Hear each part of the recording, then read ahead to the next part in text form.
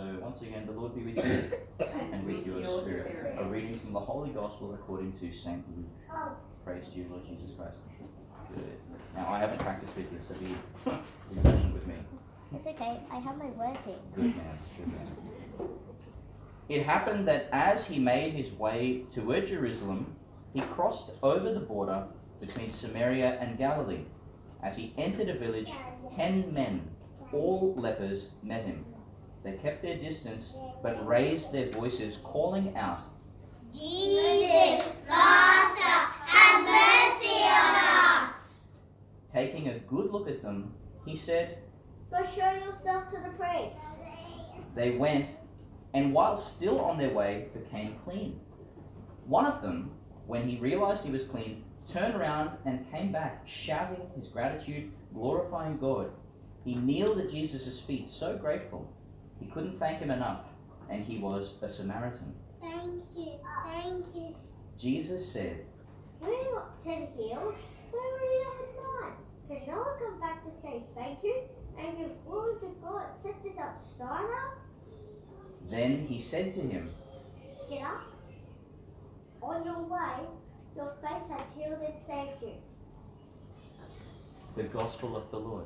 Praise to you, Lord Jesus Christ. Well done, that was wonderful. Well done, everyone. Good. Why don't you have a seat? Hold on, hold on. Why don't we have the gospel like that every day, eh? That's pretty good. And you've memorized your lines, most of you. That's really impressive. Okay, look, I'm just a bit in awe right now. But I'm going to sit, if that's okay. I was talking to one of my young priest friends. You know, there's not many of us who are my age, but there's a few.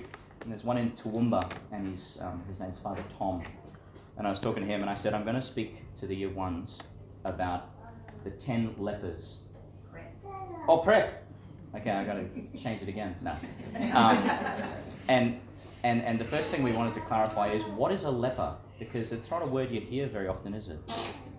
No? I know that there might have been debate about whether it was lepers or leopards, you know, the big lion, and that's okay.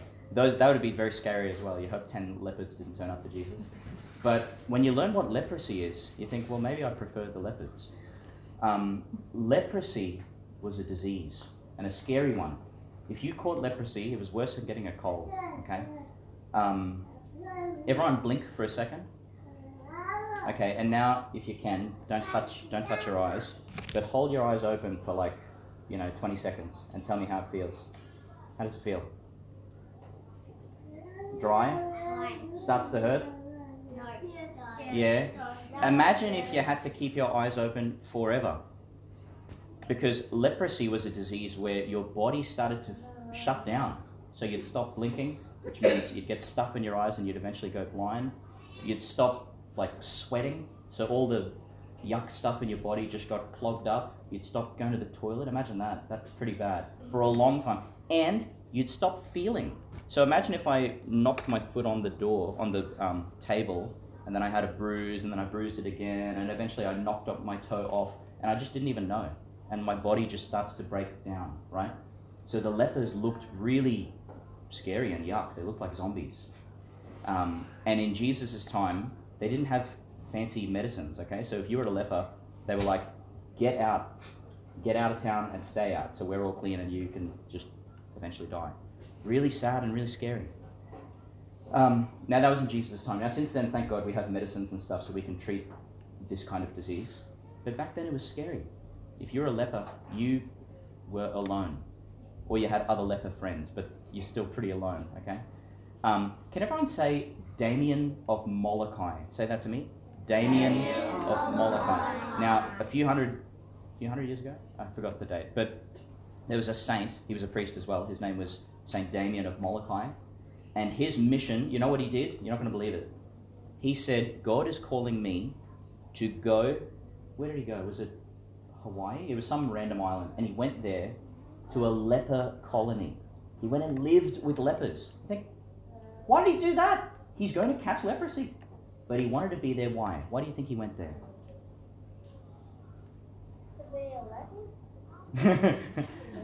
He eventually caught leprosy.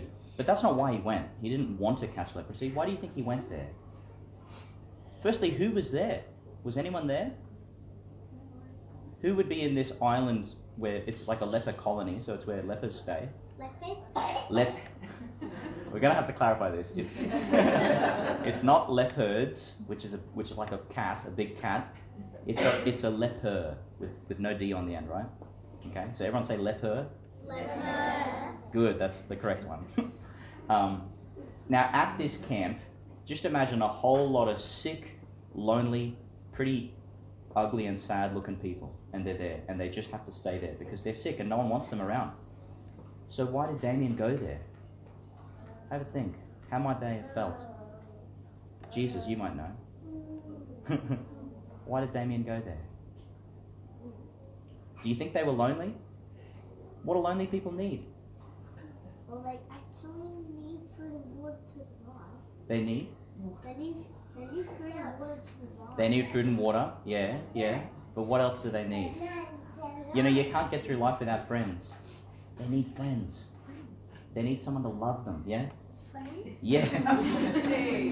You guys are good. Good job.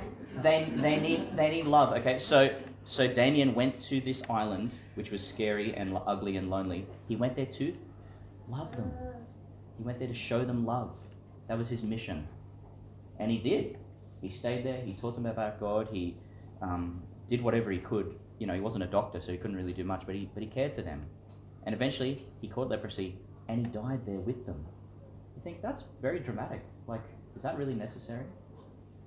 But the point is, we all have our needs, you know, we all have stuff that makes us feel lonely or scared or ugly or excluded. And Jesus desires to come and stay with us, even if he catches what we have. Is that okay? I mean, the bottom line is Jesus wants to be our friend. He wants to love us precisely when we need love. Now, I brought this and I brought this because yesterday I was at a funeral that way. Where's the funeral? That way? I don't know. No, it'd be that way.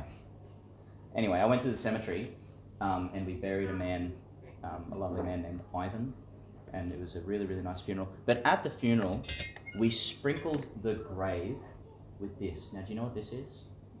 Hands up if you think you know what it is. Yeah. A golden cup. Yes, but what do you think is in it? I'll just tell you. It's, yeah. Ashes. No, that's a good guess though, but no.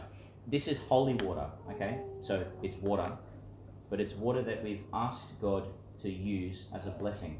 So we say, God, where this is sprinkled, please be kind, be merciful, be generous, yeah? And we go to the grave and we sprinkle it with this water, which is a way of blessing it. It's a way of praying for that person who's going to be buried there. Does that make sense?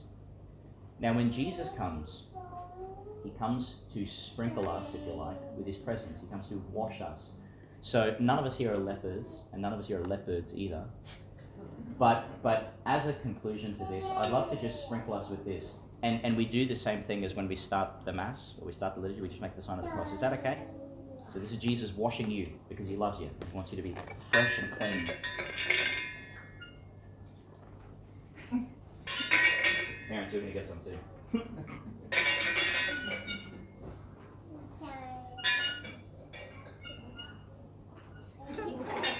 You get some, Brent? Our bodyguard, the door, no. He's there so no lepers live in him. Okay. And Jesus, can you sprinkle me? Can you sprinkle me? Sometimes touched in my skin. Thank you. Good.